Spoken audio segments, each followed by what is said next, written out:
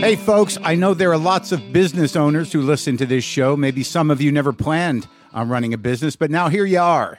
One thing you've always got to keep in mind is how much you're spending on your operating costs. That's one of the first things we had to keep in mind with WTF. And with things costing more today than they did when we started, you want to keep your expenses down. To reduce costs and headaches, be smart and use NetSuite by Oracle, bringing accounting, financial management, inventory, and HR into one platform and one source of truth. Reduce IT costs, cut the costs of maintaining multiple systems, improve efficiency by bringing all your major business processes into one platform, slashing manual tasks and errors. By popular demand, NetSuite has extended its one-of-a-kind flexible financing program for a few more weeks. Head to netsuite.com/WTF for more. That's NetSuite, NetSuite.com/WTF. Lock the gate!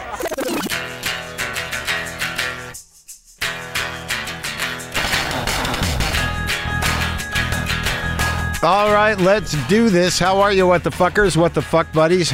What's going on? Today is a very exciting show, actually. Tony Gilroy is here, and if you don't know Tony Gilroy, he's the writer of the Jason Bourne movies. He wrote the Star Wars movie Rogue One, and he's the showrunner on the spin-off show Andor, but he's also the writer and director of Michael Clayton, one of the greatest movies of all time, and I was way ahead of the curve on this. Way ahead. Granted, it was nominated for a couple Oscars. It wasn't like it was unrecognized. But I have been carrying the Michael Clayton banner long before Joe Mandy did his funny meme. People are fucking incomprehensible. Yes. Yes, Sydney. Anyway, I've been talking about Michael Clayton for years on this show. Years. And now I'm going to talk to the guy who made it, who wrote it, who pushed it through the hole into our heads.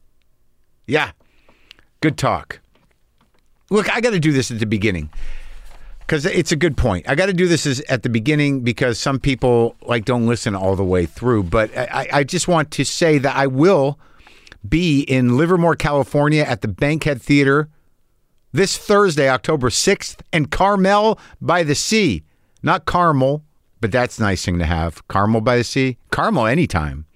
I'd be eating caramel all day long if I could, if it wouldn't give me diabetes and make me fat. Carmel by the Sea, California, at the Sunset Center this Friday, October 7th. I have other dates. Bloomsbury Theatre in London. I'll be doing a live WTF with David Baddiel on Wednesday, October 19th. Tickets are on sale for that now, WTFpod.com/tour. So I was in Canada for the Toronto Just for Laughs Festival. Always a pleasure to be in Canada, and I mean it. There's just whatever it is up there, relaxing. The people, I like the people. It's just, there's a ceiling to the energy. I said that on stage. I was trying to hone in on what it was. There's a ceiling to the energy, a cap. It's not bad. It sounds like it may be bad or may be a problem, but you don't walk around Canada going what the fuck is up with that guy? What is up with that guy? Dude, let's just go another way. Doesn't happen there.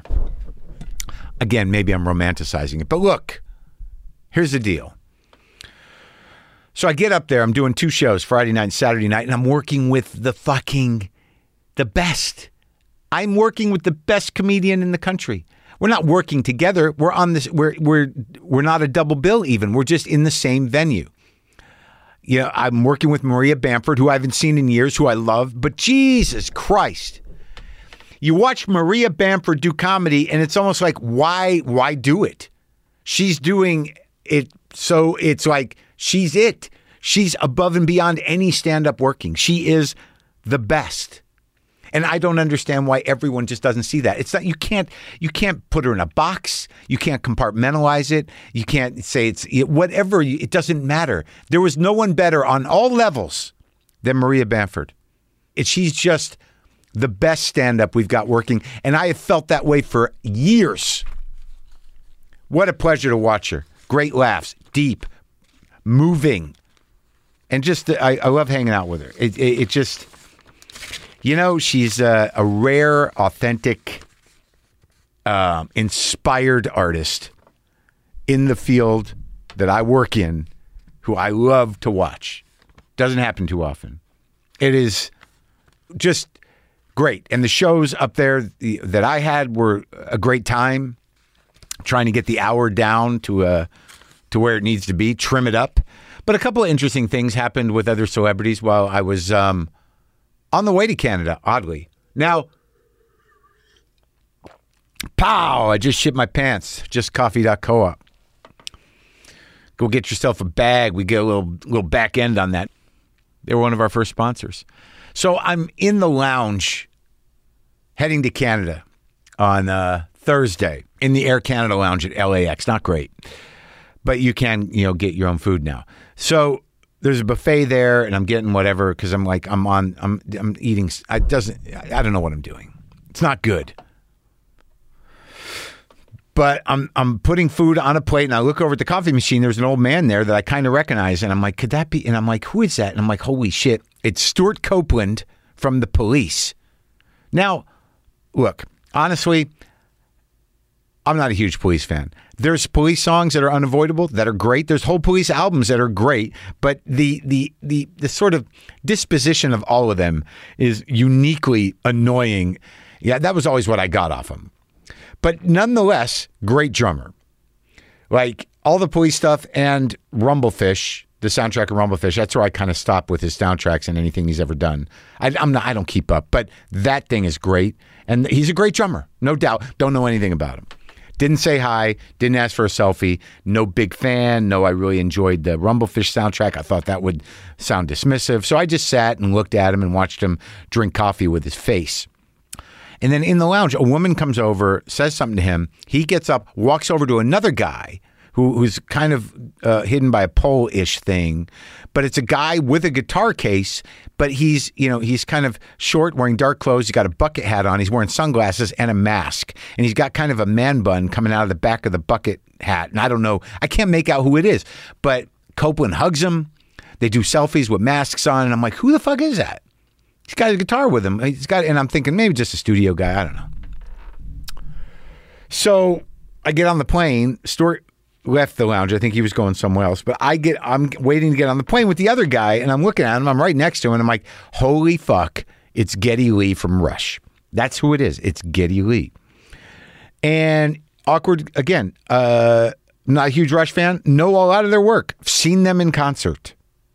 Have tremendous respect for them as artists and as people because of the documentary. I used to be a little dismissive, a little condescending about prog rock in general, but since I've been kind of getting into Crimson lately, and Rush is Rush. I don't own any Rush records. I own a lot of Genesis records that I don't need because I can't stand it.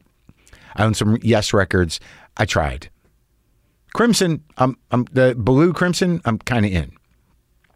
But Rush, I know the shit. So we get on the plane, and I'm like, holy shit, that's Geddy Lee, because they took him on first, and I'm realizing it is him, and he's sitting down, and when I walk on the plane, there are flight attendants trying to strap his bass into a first-class seat, and it's tricky, and it's kind of holding up things.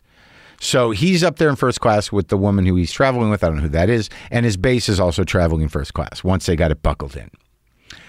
Now, again, I'm getting off of the plane, and I'm right behind Geddy Lee. And I don't ask for a selfie. I don't say big fan because I'm not a huge fan. But look, I respect the guy, and I know a lot of the songs. Today's Tom Sawyer, be-do, be-do, be-do, be-do, be-do, be-do. Friday night, baby, baby, baby, baby. I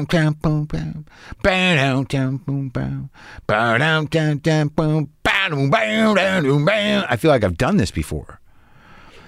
But I didn't want to say anything, so I took a picture of the back of his head. I took a picture of the back of Geddy Lee's head. And I wrestled with it for like days. Like, should I post this? Is this intrusive? Is this wrong? How would I feel if someone did it to me? And I chose to do it.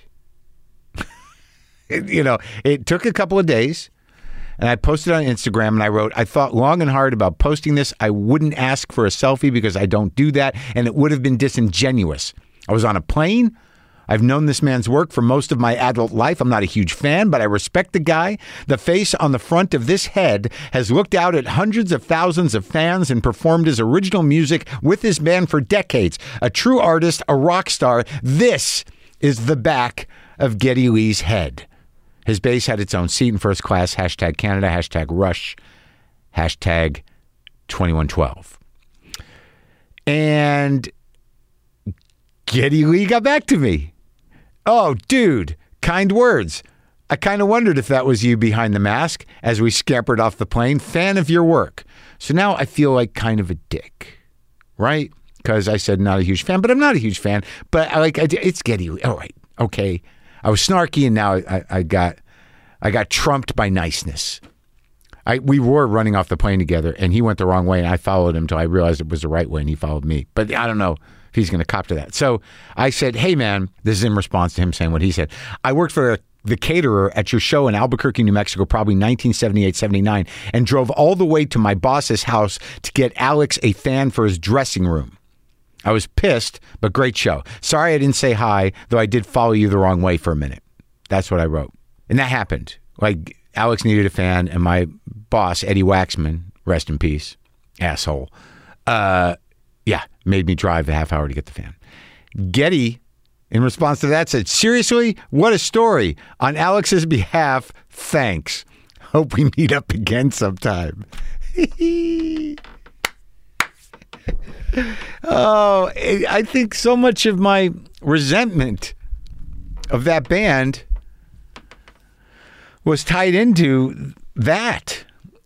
I just have this vision in my head of me kind of exasperated, walking into this room where Alex is sitting there with his foot on one of those classical guitar wooden things that you put your foot on, like just raises your foot. And he's got a classical guitar, and he's just sitting there all affected, like, and I'm like, I got your fan, man. And I just felt that they were, whatever. I was like, what did I expect? For him to be like, oh my God, you're amazing.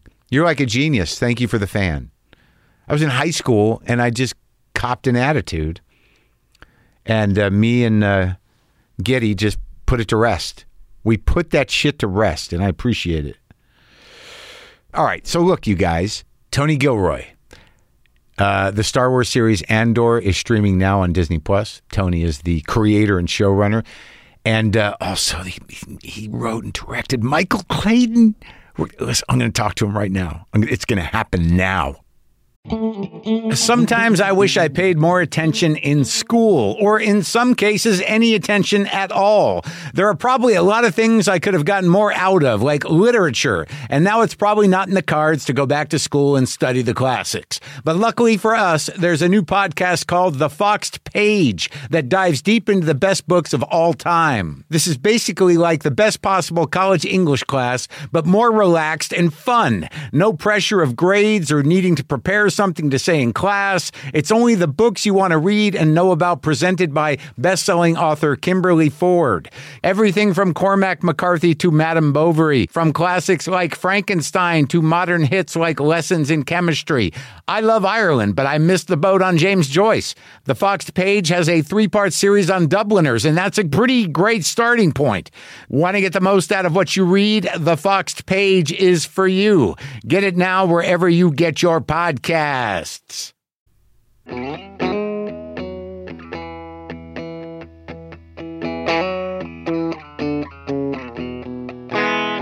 So I would like to conduct this interview as if Michael Clayton is being released next week. Okay, man, let's go for it. You're in luck, because I didn't see it for, I don't know. Oh my God. Man, a dozen years, and then about a month ago, Warner Brothers is doing some glad hand, corporate centenary thing, and they want to honor it. So I had to go do an interview about it. And I went back, and I went back and watched it. So I just seen it recently for the first time in a long time. Well, today it's like this month, 15 years ago. This month it was released. Wow. Isn't that wild? Yeah. I mean, I watch it constantly. I mean, I wouldn't say I'm obsessed, but I've been talking about Michael Clayton for about a decade. I've heard you talk about it.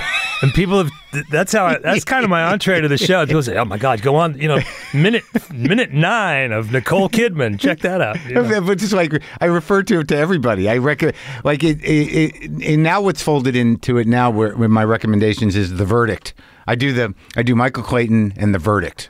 Man, as movies people should see. Man, to be married to The Verdict, The Verdict is just, it's just so perfect. There's movies like that and it's just like, there's not, every time you watch it, you just, how did they get this? How did it happen? It's so perfect. That long shot where Jack Warden clearly tells him that Charlotte Rampling was doing him wrong, and you just see Newman like just slump.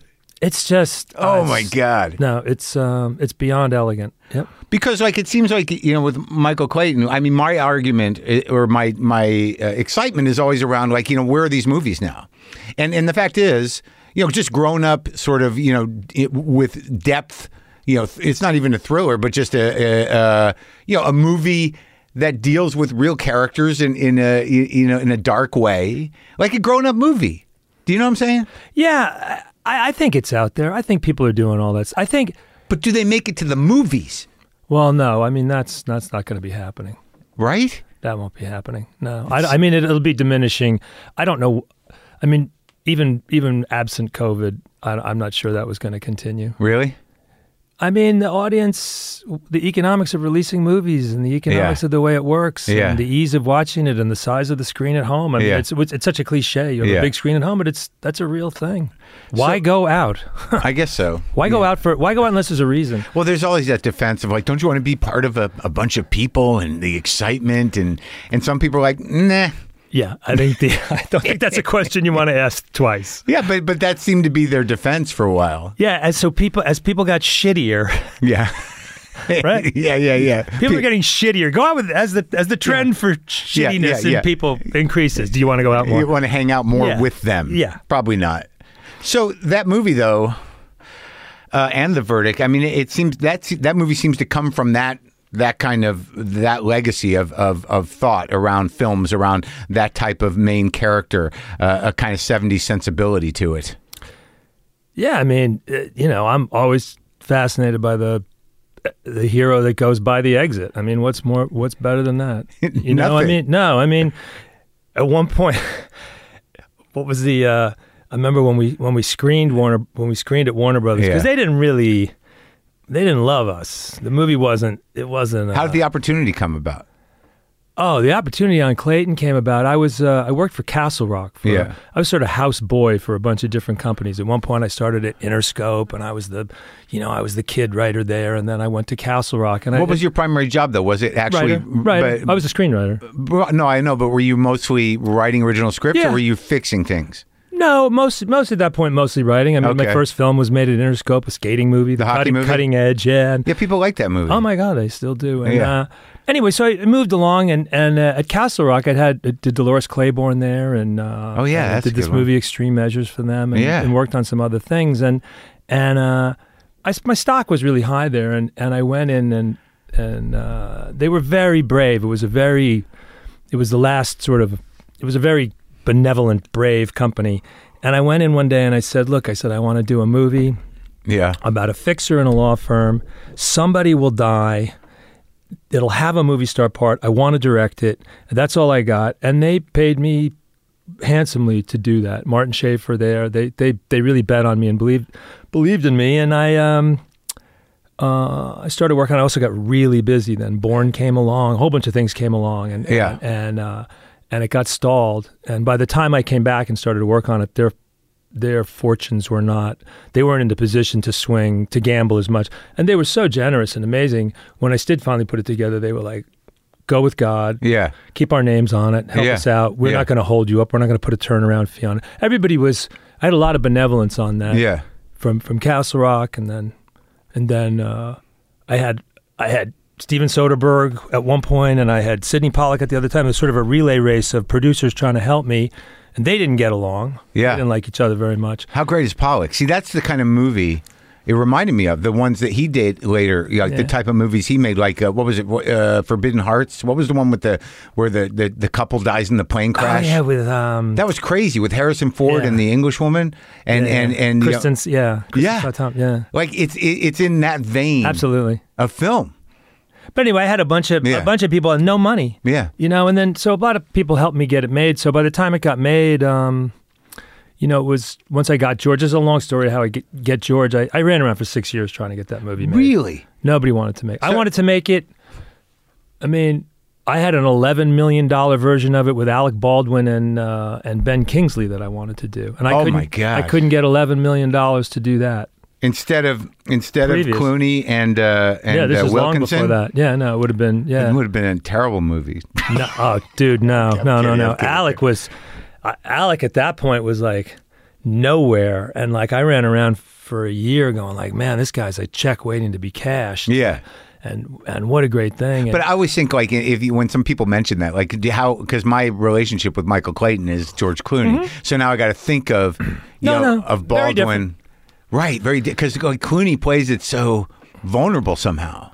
Alec was really down on his luck at that point. He was? Yeah, man. He was really bad after The Cooler, and he was. People forget he had his renaissance was after. I was right about him.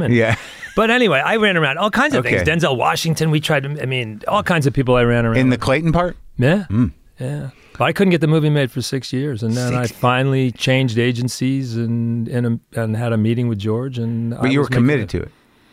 Obviously. I would have wanted to do it. Yeah, I needed to do it. So many things happened in the interim. How many? So you're writing all these Bourne movies, right? Yeah. But what drives you to do like this? Why that guy? Why Clayton? Why was that the guy? Your first movie you're going to direct in this story. Why that story?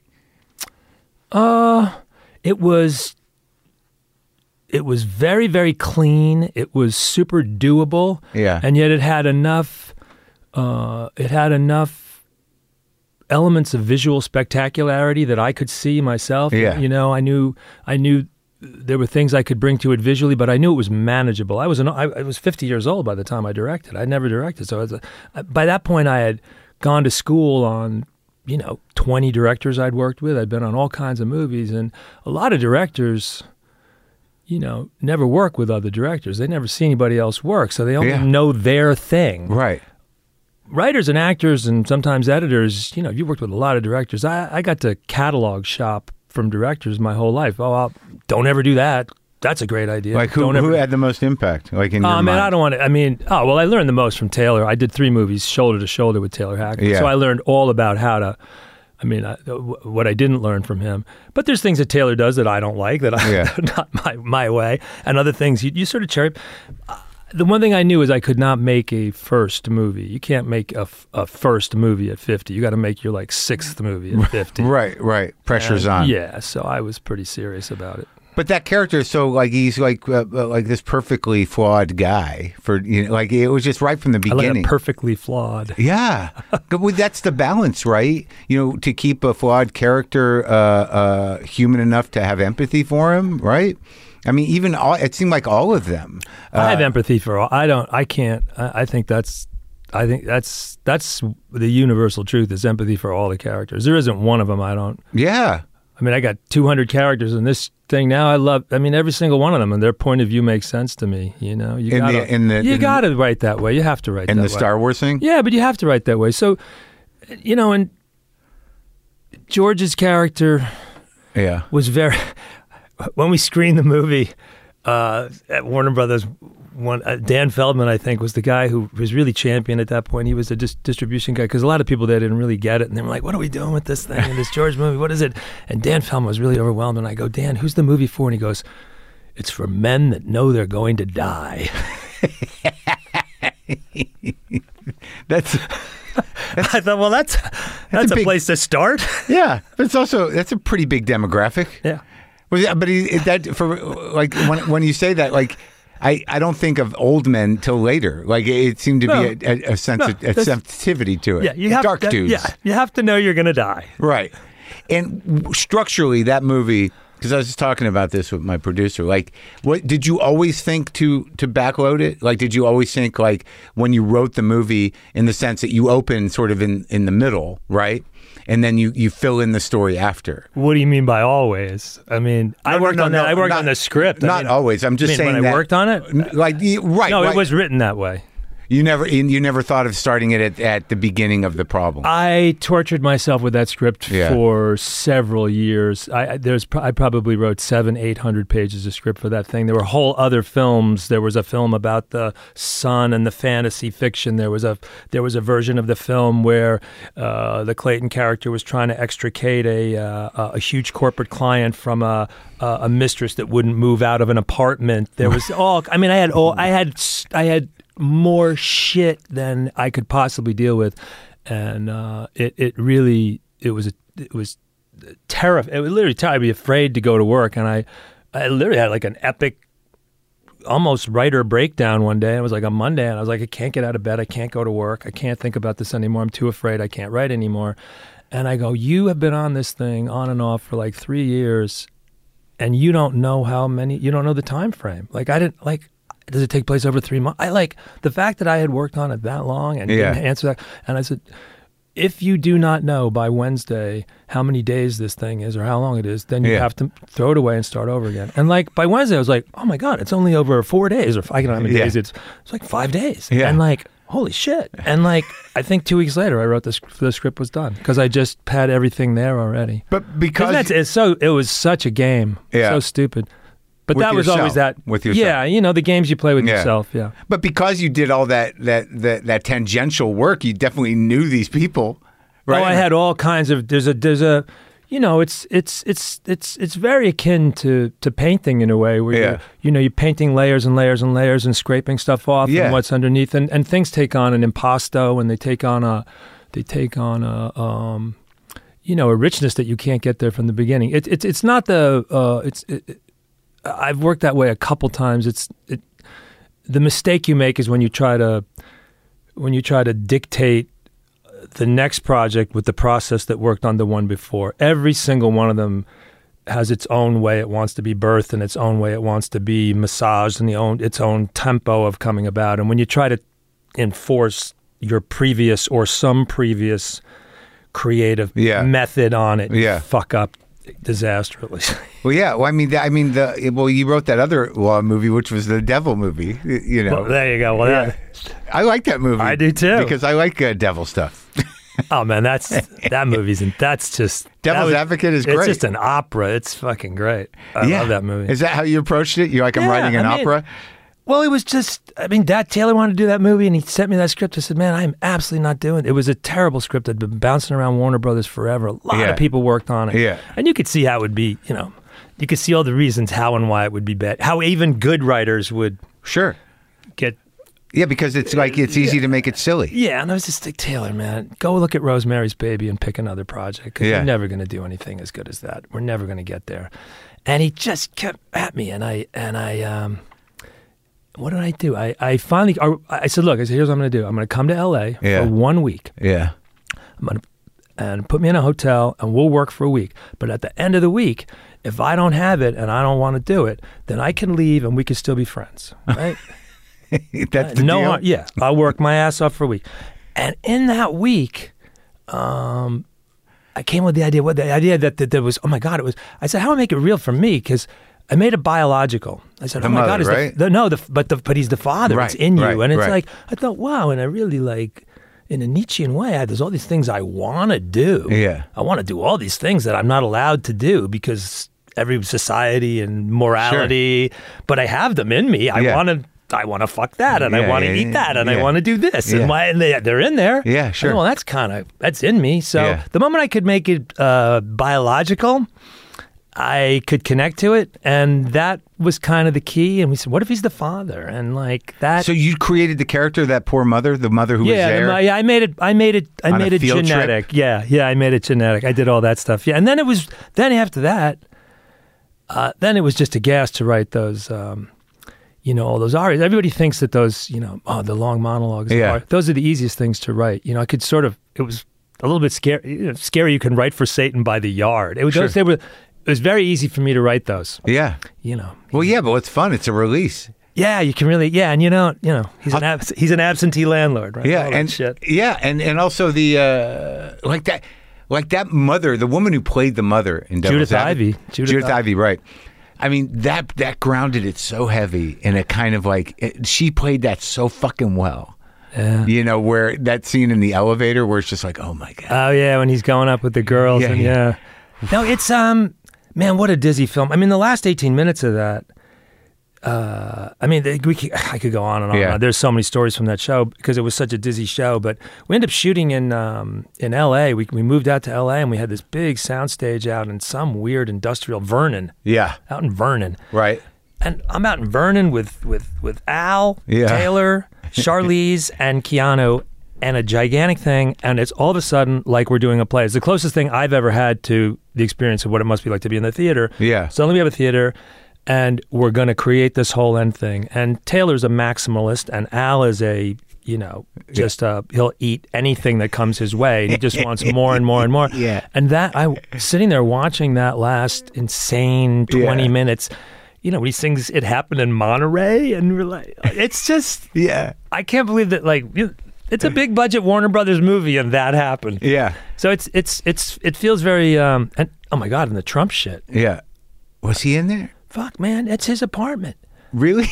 The killer real estate dude, the killer real estate molester, we shot in his apartment, in Trump's apartment. We needed the ugliest, most garish, horrifying real estate developer apartment you could possibly have, and Trump threw his apartment at us. And that's right. And so we didn't have to do, if you look at the movie, that's his fucking shitbag apartment with all the Versailles gilt and then the high-rise windows. It's so perfect. And he came by set every day because he was living there. He'd come by the set and really poke around. What was your impression of him at that time? I mean, obviously the apartment's the apartment, but he was a clown. He was a clown in New York. I grew up. I've been in New York since 1979. I mean, I'm with him.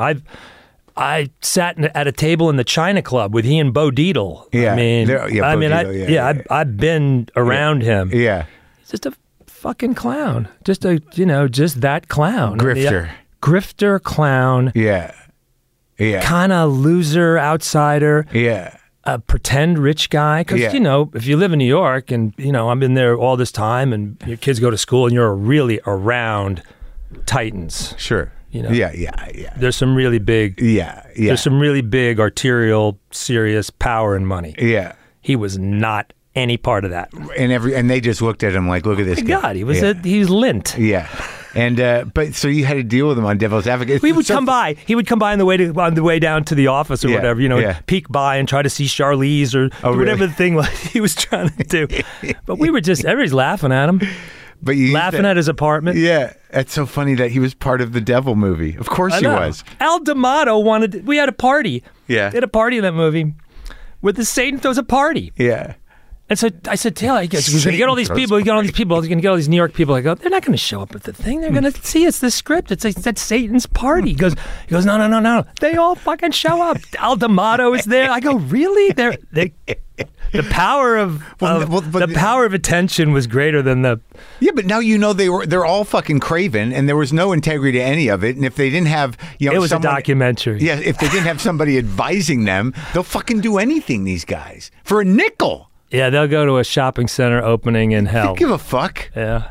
That's fucking amazing that was Trump's apartment. Craig T. Nelson is such an intense fucker guy. He's really good. And he was so good in the part, man. He's so good in the part, and he also plays a part like that. And do you remember him in Silkwood? Oh my God! Holy shit! Doctoring the X-rays. Yeah. Whoa! And he started out as a comic. Really? Yeah. Stand up. Yeah. I would have liked to have seen that. He was like in a team. He was way back in the day. Well, I could see him as a Smothers brother almost. Yeah, I mean, I just remember there being a picture of him in Mitzi Shore's office at the Comedy Store, and I'm like, he was a comic. I don't think it was for very long, but he was definitely there. He's very funny. Yeah, is he? And a really dry. Yeah. So you grew up in New York the whole time? No, I was born in New York, and my father did exactly what I do. My father was a writer, and then he went to L.A. with live TV, and then he went to L.A. and he became a Hollywood writer so we lived out here until I was about 5 or 6, and then he And then there was a strike, and he was a playwright. Wanted to be a playwright. He was a playwright. Yeah, and he had a big play, and he moved back to New York and was a hit. And all of a sudden, he was doing what he wanted to do, and so we moved back east. And I grew up about an hour and a half north of New York City, in a very in a kind of unusual place at that time. So what place? It's Washingtonville, New York. Huh. It's where Michael Clayton. It's up there. When Michael Clayton goes back to his brother, the cop's house. Yeah. That house is 200 yards from the bedroom that I grew up in. Those houses were all my whole neighborhood was the sons and daughters of cops and firemen. I just got that wave of crisp air. You know, the fall up in that area. Yeah. Oh, it's so fucking nice. They were all cops and firemen, you said? Yeah, it was a very unusual community. Yeah, it was a little sleepy town. Could have shot it as a southern town. You could have shot it. And you know, Civil War Monument, Moffett Library, the whole thing. Tiny little town. It had then these two extremely eccentric things happened. That Stewart Air Force Base was there, which is Stewart Airport. Yeah. That was a Strategic Air Command base. Yeah. So those kids were all the sons and daughters of a pilot or an engineer, and the mother was the cutest girl in a southern town who could get out. So they were very glamorous. Yeah. Germany, Okinawa, whatever, they curled for a thing, the base. Yeah. And then you had Washingtonville, which was this little farm town that was 30% black from before the Civil War, like conservative black, like Baptist churches and really, really conservative. Huh. And then they passed a law for Robert Moses. New York City cops and firemen could live 60 miles outside of those city limits. They used to have to live in the boroughs. But didn't they do Staten Island mostly? They used to be that. They always had to live in the boroughs. Right. Then they opened up. So 60 miles from Columbus Circle. Yeah. This place was like 58 miles within, and a guy named Tex Worley. Yeah. Got a cop and a fireman and made them real estate agents and built around my father's big freaking house that he had bought to hide out. Yeah. This gigantic community, and it's all New York City cops and firemen. So you have New York City cops and firemen in this massive new thing. Yeah. You have Stewart Air Force Base over here, and you have this little sleepy southern town, and you have drugs, Vietnam, race. You have everything collide and absolutely no control. It was utter. Those years are absolute chaos. How old were you? Well, I was I'm a last year lottery ticket. I'm 66, so I graduated. Yeah, so this was the late 60s and 70s. It was absolutely out of control. Heroin comes to Newburgh, and that devastates everything. And wow, the older brothers and sisters of the kids in my neighborhood and in that area, they're all going to Vietnam. The other kids are, riding around with BB guns and bicycles. It was mad. It was mad. Totally out of control. And so your dad... they didn't know what was going on. Parents didn't really know what kids were doing then. But your dad, he didn't start as a playwright? He started as a TV writer? He started as a nobody. He's one of those people that he's like the best argument for the draft. He's the last 17-year-old to go to Europe for World War II. Mm-hmm. And World War II saves his life. And how so? He was on his way to being a degenerate gambler, junkie, God knows what, never read a book, grew up in the Bronx. A complete failure. And he goes out and he sees the world, and he comes out of World War II rich. From gambling. Oh, really? And money changing. And, my father said, he goes, nothing like a bunch of hillbillies with money in their pocket who think dice are magic. So he was a real street guy, huh? Totally. And then he lied his way into Dartmouth College and became a rock star. And became a playwright. Did like 6 plays while he was there, ran the newspaper, and just totally blew up and just became, invented himself. And, that's crazy. Where's that movie? Oh, man, he's done a lot of writing about that. It's a great story. From your point of view.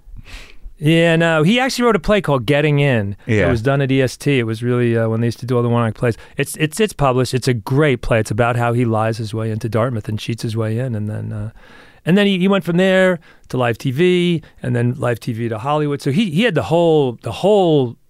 That's a great story. Oh, my God. But he literally covered the entire... breadth of post-war dramatists writing because he does live TV. Then he comes out to the studio system and he literally worked out here and did movies and the Fastest Gun Alive he wrote, and he worked in the bungalows, where your agent would come around and give you your weekend. What studio? Everywhere. Oh, really? He worked up the street here for Walt. Yeah. And Walt Disney wanted him to stay for life, and my father broke his heart and said he wouldn't leave. My father wrote, Well, now you're working for Disney, so full circle. I know. They've got their hooks back in again. But they became a playwright and then an independent movie maker and a director, and he's a super vivid, independent, and a great writer and a great dramatist. Well, didn't he win a Pulitzer? He did win a Pulitzer. The Subject was Roses. Yeah, that's a big deal. Oh man, oh my God, when I was growing up, my dad was at that point in time, he was the president of the Dramatists Guild, and he was, oh my God. He started out just a street kid. Like it could have gone either way. Oh, he wasn't going either way. He was going one way. He was definitely, seriously, man, he World War II, really, his draft notice is the thing that saved his ass. Huh. Because he was always in trouble and He loved to gamble. He loved to gamble, man. You know those guys that love to gamble. I never understood it. I fucking hate it. I can't stand it. I mean, I think unless you got to win big to really get the bug. You got to be willing to risk. That's not my theory. No? No. Because I if I lose $800 over a course of 4 hours, I'm like, fuck this. I'm done. I'm not going to sit there all night. I don't know. You'd have to. I know you met my brother one time. He said he had a long conversation in with New Mexico. Yeah, my brother actually he wrote a movie about gambling that Al Pacino's in. It's not a great movie, but it is a great script. What's it called? It's called Two for the Money. Okay. And there's a couple scenes in there. There's a Gamblers Anonymous scene. There's a couple scenes in there, but I think Danny's theory really is the one I think gamblers. There's a reliability that gamblers like. It's like drunks as well. There's a reliability about it. What, that you're going to lose? Yeah. Yeah. Right. I've heard that one. Yeah. Yeah. I kind of... it's consistent. It's something you can count on. Yeah, I guess that's true. But, I don't know that they admit to that. But, from an outsider's point of view, I can see it. And as somebody who's in recovery, I understand that. That, you go with what you know. And if what you know is beating the shit out of yourself one way or the other, and that's what you call home, then that's where you're going to live. My father's always said that he made more money writing about gambling than he ever lost. So he was ahead. That was his theory because he made a lot of money. Yeah. He was the gambling guy in Hollywood for years. I mean, Dick Powell gambling movie. And my father wrote a play called The Only Game in Town. That was a huge play. And it was a massive movie, the disastrous movie with Elizabeth Taylor and Warren Beatty. Was completely fucked up. But he. The last thing I'll say about it is this. My father would two things. Yeah. When I would come home and he'd be watching TV. He'd be watching harness racing from the Finger Lakes when he didn't even have a bet on it, right? And the other thing was behind his bed, he had a book. Somebody rolled dice. Somebody took dice and they rolled them 40, 100,000 times. Yeah. And they recorded every roll. Yeah. And then they just put it on a list. So it's a book of a list of dice rolls. So my father, when he couldn't sleep, pull out the book, open it at random, and just start shooting craps in his bed, trying to go back to bed. So I don't know I don't have that. Good for you. I don't have that. But you did, it's funny because it is sort of a deep part of the Clayton character. Is that he's a compulsive gambler. Oh yeah. It's got to be in there. And the other brothers. I understand it. Yeah, and the other brother's a drug addict. Yeah. Yeah. Yeah, I understand that better. That's more easy for me to understand. Yeah, or what? You sober guy? No, I'm not. No. I'm just a continual vice guy. Oh yeah, just balance it out? I've been the lucky guy. Right. So, I never completely. I lost my privileges in certain areas, but not. Right. But I was always that. No, I'm very, very, very lucky that way. I've been able to manage chip since I was 13. Yeah. Well, that's good. Yeah, that's good. Well, I mean, when you have sometimes when you have a parent that's out of control, you are more control. You get a little more control. I don't know. I wonder how related they really are. I guess it is the same chemicals, but it seems that there is difference. How many you got? What do you got? I have two brothers. Two brothers. Two brothers. Yeah. Are they all kind of okay? Oh my God, they're fantastic. Yeah, it's annoyingly idyllic, our relationship. We all work together. We love each other. We take care of each other. You're all writers, right? My brother Dan is a writer-director. My brother John is the editor who's just done, he's one of the greatest editors on the planet. He's edited everything for us. He's on this show with me now. He's done Danny's movie, did Nightcrawler, he did everything. My father was, we were very lucky. And what'd your mom do? My mom really was kind of she kept my father, she was kind of my father's creative partner in many ways. Yeah. And just, she's a great sculptor, a post-war woman who could have done anything, who ended up, helping him get his career. Keep his shit together? But, they said we grew up in this house upstate, and our lives were, my brothers and I, our lives were we kind of had a secret life. I didn't really realize this until a couple of years ago. We really had a secret life because we grew up in this sort of big stone house, surrounded by all this shit, man. Yeah. Our neighborhood. Yeah. You had, unfortunately, we were all big and strong and ready for it. It would have been, but so we would go out in public in our lives at school and whatever else and our whole thing, and we were in it, man, all the way. Yeah. What do you mean? Just out we were in it, yeah, man. Whatever it was, ass? Yeah, whatever it was. It was dirt bikes, drugs, girls, whatever it was, games, football, whatever it was. We were in the woods with everybody else. Yeah. But in summer, we'd go to Europe, and on the weekends we'd go see Broadway, and we would go to restaurants, and we were like hanging out here and going to Bill Goldman's Christmas party and doing these different things, and so we had this, but we never talked about it. To the It was literally Until a few years ago, I really didn't realize how bizarre that was. But I was talking to my brother Johnny about it, and we really realized that we just really had it was like a secret identity that we all three grew up with. And we. Which one? What do you mean? Which one was the secret identity? God, I don't know. But we, and we really were plugged in up there. I mean, we all had jobs, and mason's assistant, and plumber's apprentice, and landscaping, whatever. Get jobs, and you're always working, and that whole. And I imagine everybody that you were surrounded with would have really, even if you told them what your dad did, they didn't understand. Nobody, nothing. Man. No, nobody. Like they'd be like, "What? It's a different." No, it was a really. There were a couple, one or two, 3, 4 people that but. It was a very bifurcated. Like, who were your dad's peers? Like, who were you hanging around with? Who was he? Oh my God! I mean, we were just talking the other day. I mean, all the Patty Chayefsky and Bob Fosse and Bill Goldman and John Gay and Rod Serling and his whole all that whole generation. He's a player in all that stuff, and then all the playwrights, because he was the president of the Dramatists Guild for a long time. Yeah. So all the playwrights of the time. So you would come into New York and just be in that world. The highest, media elite of the late 60s. Yeah. I mean, I saw, when I was a kid, I saw Carol Channing do Hello Dolly. I saw Zero Mostel do Fiddler. Yeah, man. I saw Dick Kiley do Man of La Mancha. I went to opening nights. I was like 10, 11, 12 years old. And then I'd go back and, the next day I'd be back in, in it.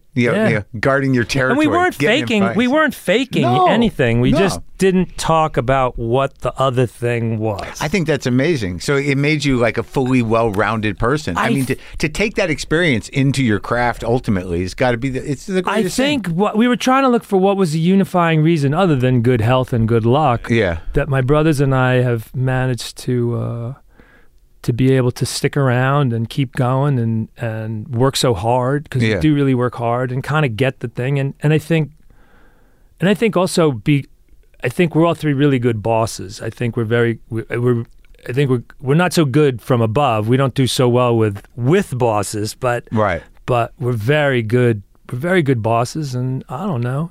I think some of it comes from we had a very omnivorous gathering of what people are like and what it's like. And economics. You saw it all. The full arc. Yeah, and the economics in our household were, my father was, because he was a gambler, there were times where we were really super flush and really hitting it, and there were times where he would, my father would be gone and he'd check in the Beverly Hills Hotel and he couldn't pay his bill, and the concierge would put him on the arm for a month until he got a gig.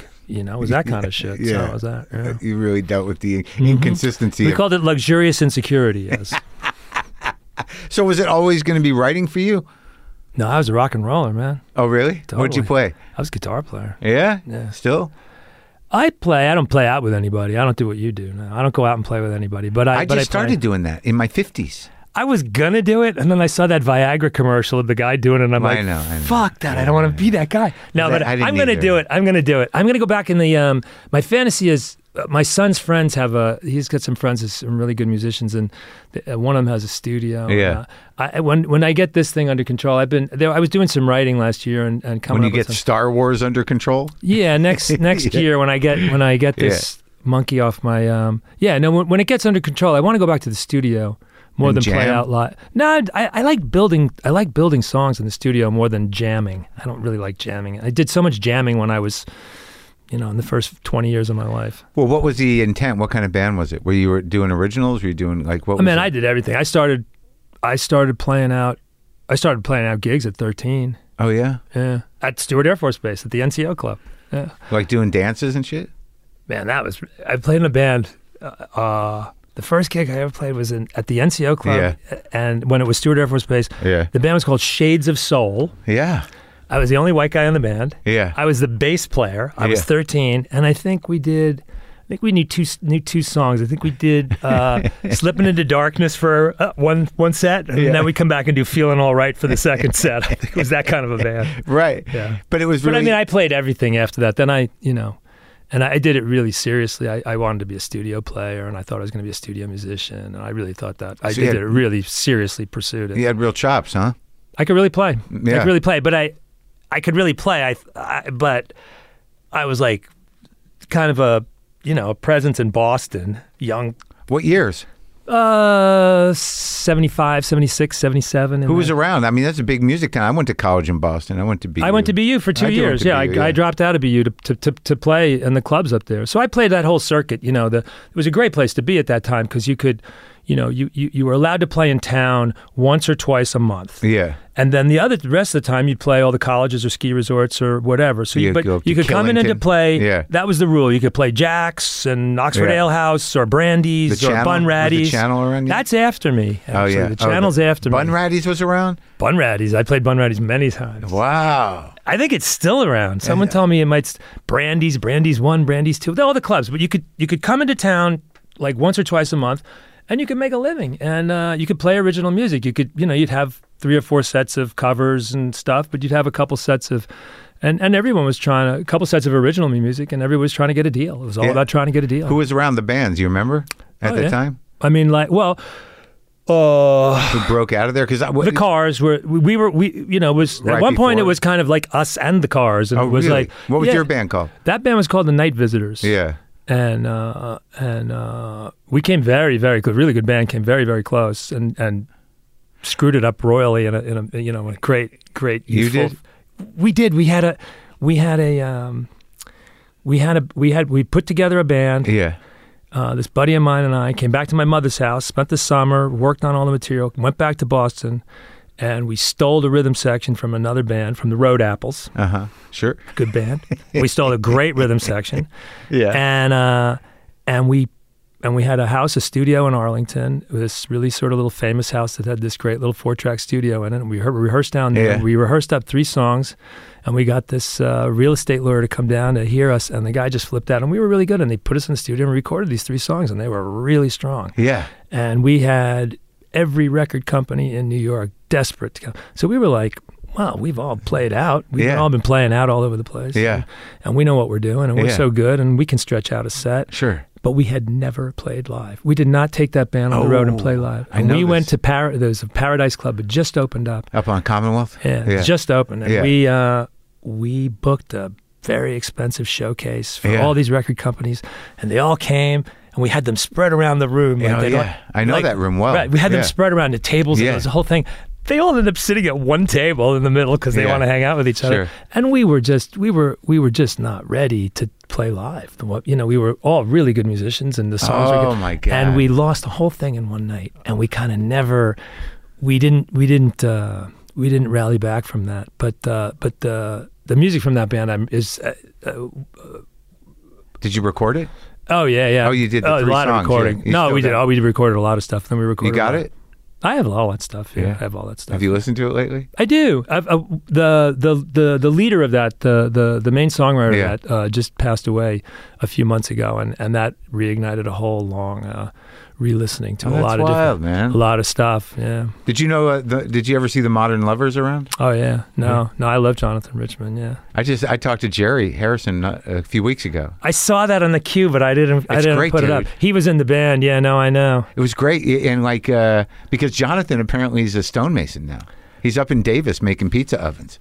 Oh, that's good to hear. He's happy and He seems like it. And Jerry has put out a couple records with him. He's married to a woman who's gotten him into, I think, Spanish music. He plays flamenco. He's a very interesting guy. That's very pleasing. I never met him. I mean, I met him, but we weren't friends or anything. But I saw him play many times, and he's pretty sweet, right? What a strong flavor too, man. Yeah. Back then, when he was first happening, yeah.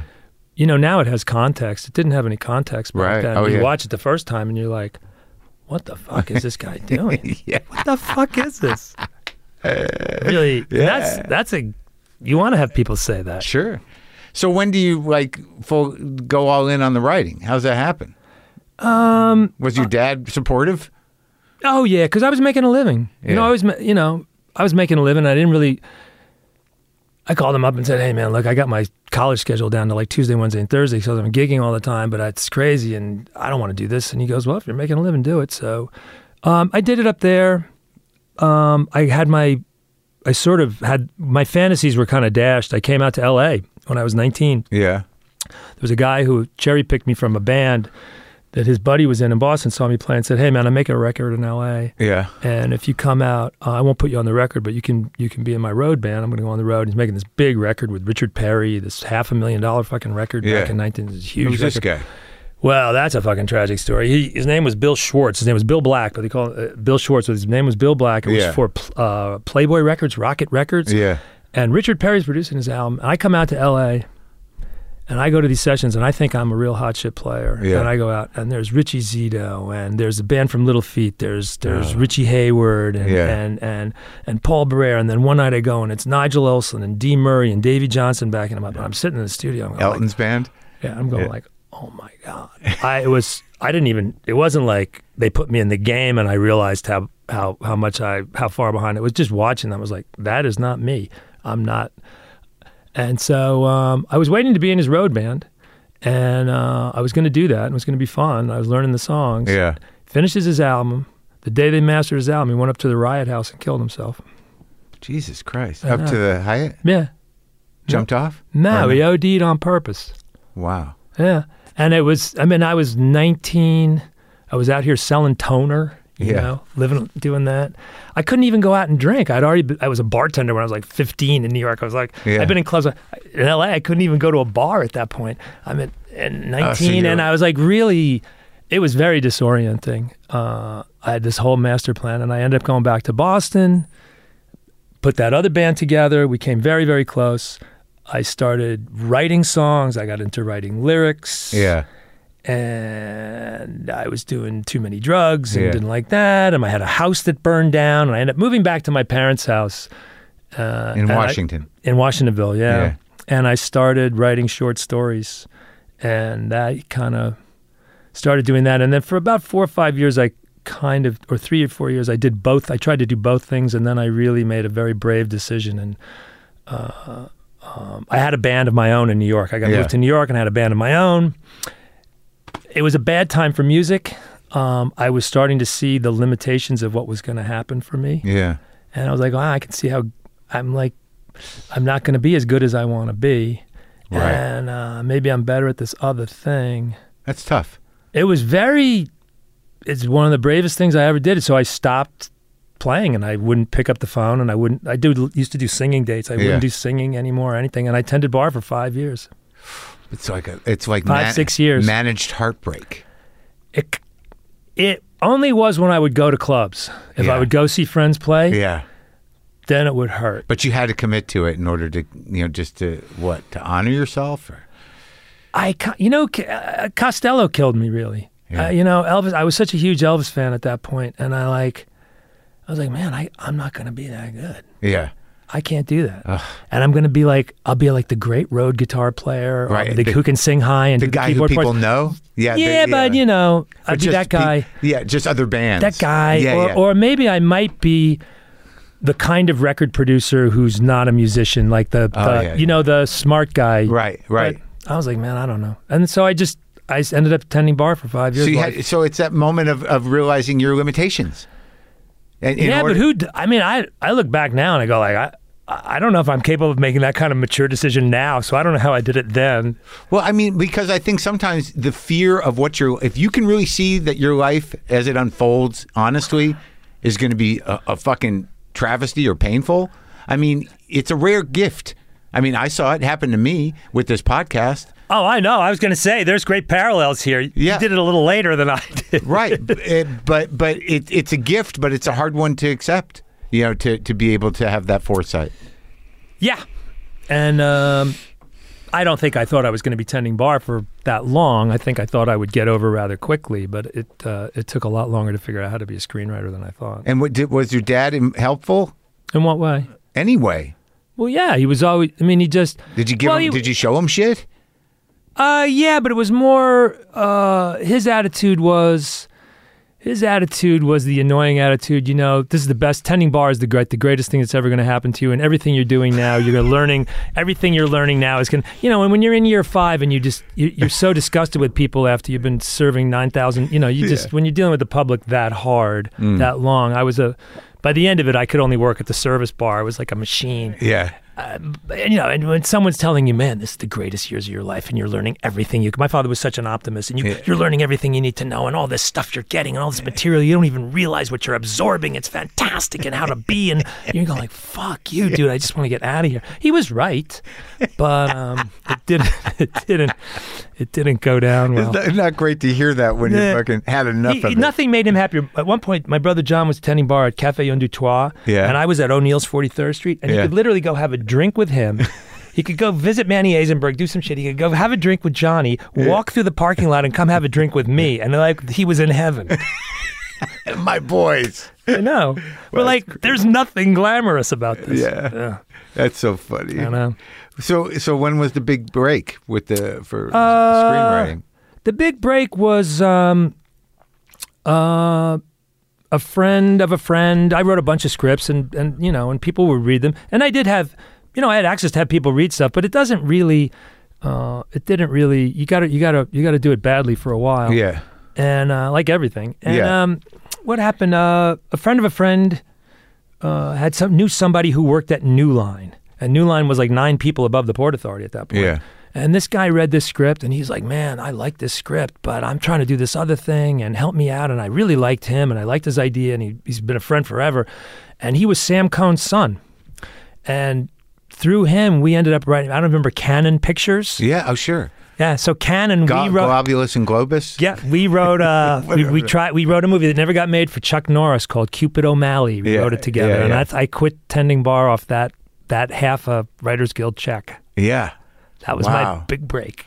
Cannon Pictures. I knew a friend. I had to, like Jim Taylor, the guy who used to write with, Jim? He used to write with Payne, Alexander Payne. Yeah. He worked at Cannon. And I had another friend I grew up with who was over there too. Yeah. I remember going over there and just being like, what are they doing over here? Cupid O'Malley, as dead as they get. Well, they used to take those things in Variety where they'd put all those ads. There'd be like 1,000 ads of movies that don't exist. Right. It was a real racket. Yeah.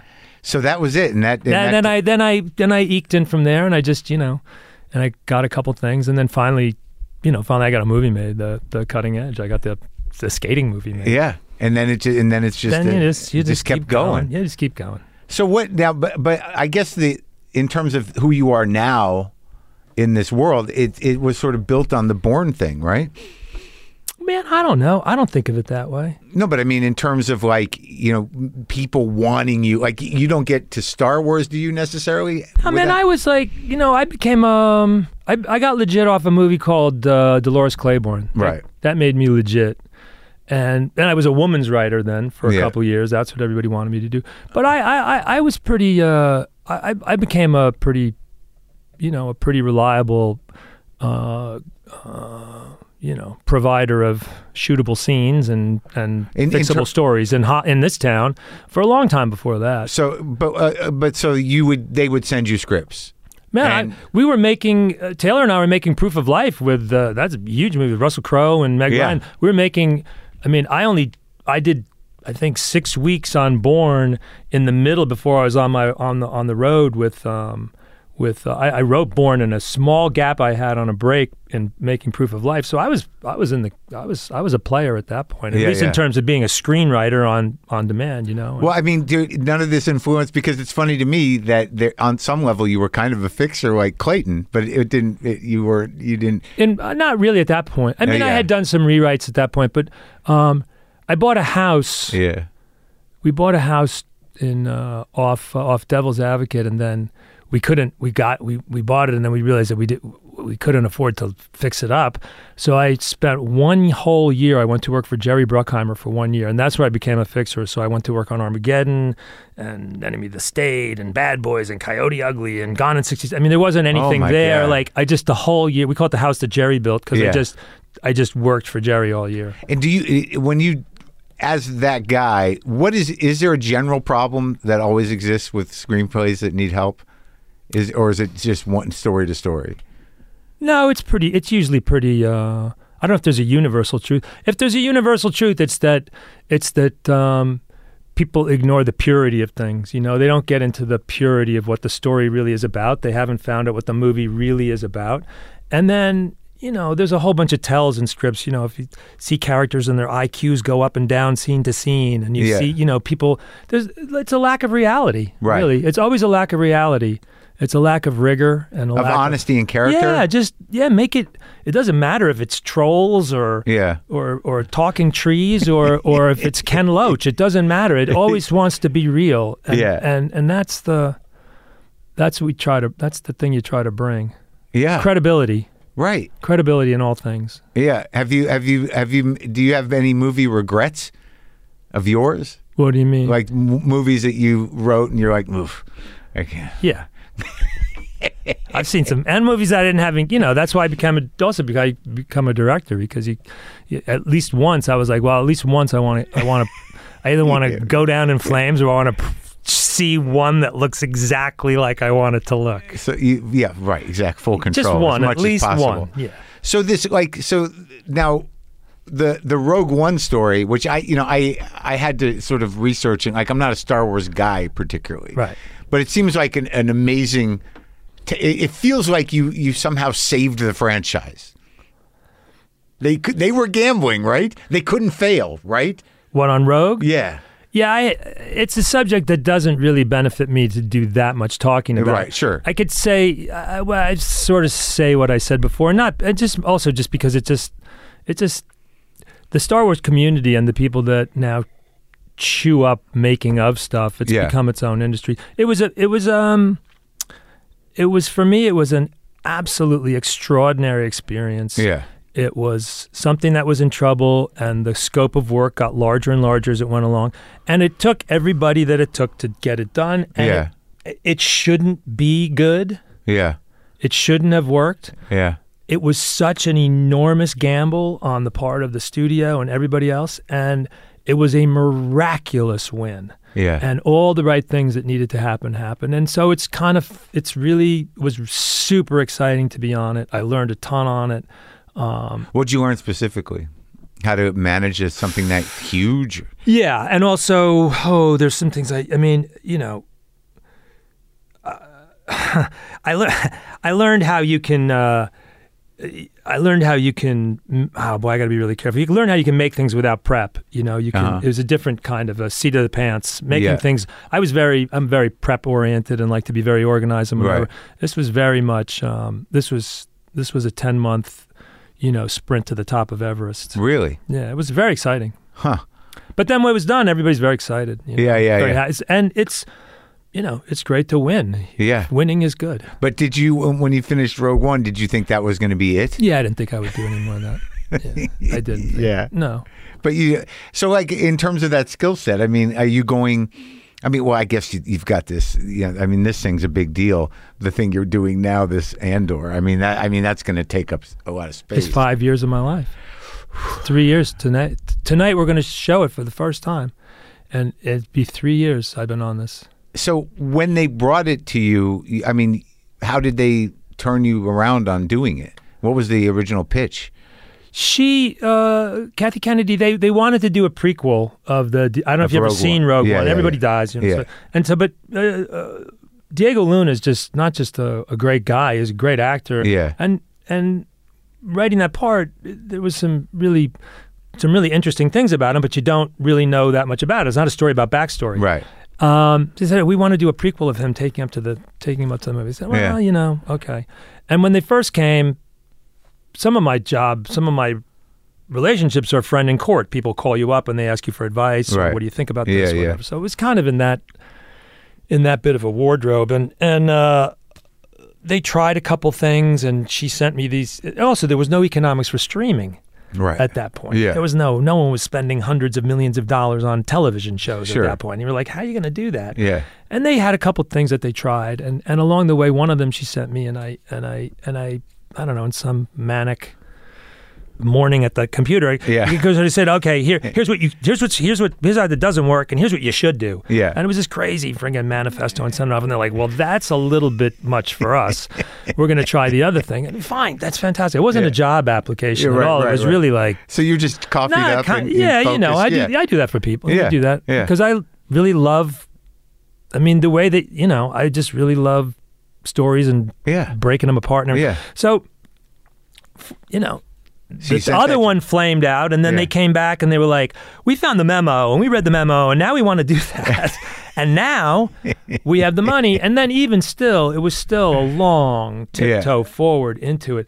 But it was originally conceived as a film, right? No. It was always going to be this thing. But then, but now there was, all of a sudden they come back, and now there's money for streaming, and now it's not so unfeasible that you could make something on this scale. And I love Diego, and I love this idea, and all of a sudden, and I had a bunch of movies shot out from under me. Yeah. I had a couple of because, most of what I've ever written has not been made. That's crazy. It's the truth. It's a successful screenwriter's life is most of it's not made. And that's something you accept. You don't have you have to, I guess. Let's define accept. How many things are you accepting right now? Really, right?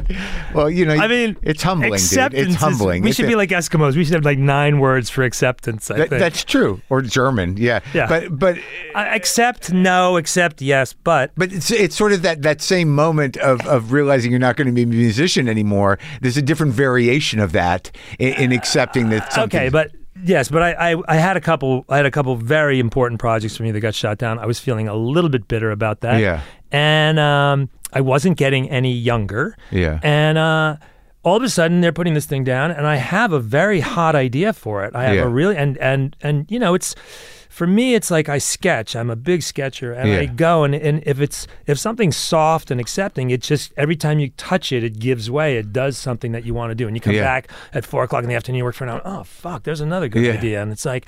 Man, you sometimes even try to push things away, and you come back 2 days later, and it's like, oh wow, look at this, and they give, and this thing just kept giving, and then, man, it's just this chance of a life, this canvas. What I'm getting to do right now, I'm not slumming, man. Yeah. I am not slumming. Yeah. I don't know if you'll ever watch my show, because I know the title of, the rest of it. I'm gonna. You're going to be proud of me. You're going to be, I think so. I'm writing as hard and as high and as hot and as complicated as anything I've ever done, but I get to use this, odd, organism, this host organism, this body. You mean the Star Wars universe? The frame, and I have a canonical framework that I stick in, this 5-year period that I can both use and I can pervert in a really interesting way. But I also, it's literally like, I'm not saying I'm writing War and Peace, but I have the chance to have something of that scale. I get to write about the 5-year period where this major revolution is going to coalesce, and this fascist imperial power is doing everything it can to crush it, and I have carte blanche in that. I have we did 12 hours. I have 190 speaking parts in the 12 hours. Oh my God! I'm writing for we're writing for the greatest actors on the planet, and every scene that we write, every scene that I write, gets shot. It's amazing. So I'm in great. You get in great shape. You get used to it. I mean, there's been many times if you drop the needle along the last 3 years at the wrong time, you would have been, get me the fuck out of here. What have I done? I ruined my life. But in the end, like tonight, we're going to show the first 3 episodes on a big screen, and I'm proud to show them. That's great. Yeah, so that's cool. And so, what this 5-year idea? This is a finite. They wanted to do. The original idea was to do 5 years, and then we had no idea what we were doing. And by the time we finished the 12 episodes, it's just. I think when people see the full 12, it'll go on through Thanksgiving. I think when people see the scale and the abundance of what we've done, they'll be like, I mean, our heads were exploding a year and a half ago. Diego and I were up in Scotland, and it was like. We sat down over a drink, and it's like, man, we can't do 5 years. Your face won't go that long. It'll take 60 years to do it. We'll be dead. Yeah. What do we do? So there was a very elegant solution. So we're going to do 12 more. We start shooting in November. So the first 12 episodes take place over 1 year, which is sort of his taking this character from being a complete loser and nowhere, just an absolute nobody, and turning him into a revolutionary over 12 hours. And then the second 12 episodes will be over the next 4 years, walking him into the movie of the rebellion, and as the revolution coalesces and all the, I mean, I get to use everything I ever studied about every revolution I ever read about. It's the breadth of the material that we can deal with, and the amount of stories I can tell, and the intricacy that I can build. It's very exciting to work on a canvas this big. It's almost like I've been a short story writer. It's like a symphony. Well, yeah, it's almost like you've been a short story writer your whole life long, and now you're writing a novel. It's really what it's like. But it's also like this is the struggle of humanity. Oh yeah, and I don't. Right? And plus, you're not pinned down by the politics of the day. Right. No one's ever going. I mean, Wait, fascism's timeless. Right. Yeah. And fear is timeless, and anxiety and betrayal is timeless, and norm. It's all about. It's also not about like the royal family. It's not. We don't have any Jedi. We don't have any lightsabers. It has nothing to do with any of that stuff. Yeah. It's literally a bunch of people who are what's happening. It's like. It could be called the Winds of War if you wanted to. Sure. If the title hadn't been taken, you could call it the Winds of War. It's a bunch of people as what happens when revolution comes to your town. Yeah. What happens when your neighbor does this? What happens when they come and ruin everything? What are the various ways that you become politicized or beaten? Right. It's a very So this has been like it's almost like you've worked towards this your whole life, this exploration of humanity on so many different levels and so many different characters. I use everything I know almost every day. Yeah. That's this whole show running job, and the whole thing is like I first time, right? Show running? Yeah. As they say, first time, last time caller. One and done. No, but big job. It's man. Oh my God, on something like this. Yeah, so, but it's great, man. Yeah, it sounds great. Like you sold me. Like no, you're gonna no. It's I really wondered, honest to God, if it was worth it for a long time. I don't feel that way anymore at all. I really feel like it's really been worth it. And are you able to think about anything else or future projects or no? No, I don't do that. No, I mean I know that I have excitement to think about other things. Like I sort of look at like next spring. I haven't had it's like working on a dairy farm. Yeah. Because it just never ends. And we're at the selling now, but my bigger anxiety is not even the screening tonight or how we're going to be received. My bigger anxiety is like I start shooting in November and I don't have all my scripts ready, Right. That's my bigger anxiety. Now, in some other kind of future, are there projects you've got on the shelf that you really want to see through? That in the back of your head? Some of them die because the timing is wrong, or that they're not past the moment, or I don't know. I always I don't know what I'll do. Yeah, I like I'm excited about the idea that next April while they're finishing shooting, I'll have done that, and I'll just be doing post. And then I can start to fall in love with some new thing. Yeah, music. It's music time. Maybe so, man. Maybe so. It's time, dude. You got to get the band together. Oh, God. Yeah. God.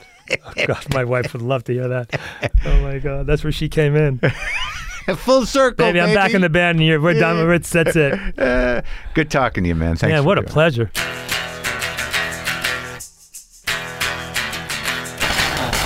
There you have it. Man, that was a lively chat.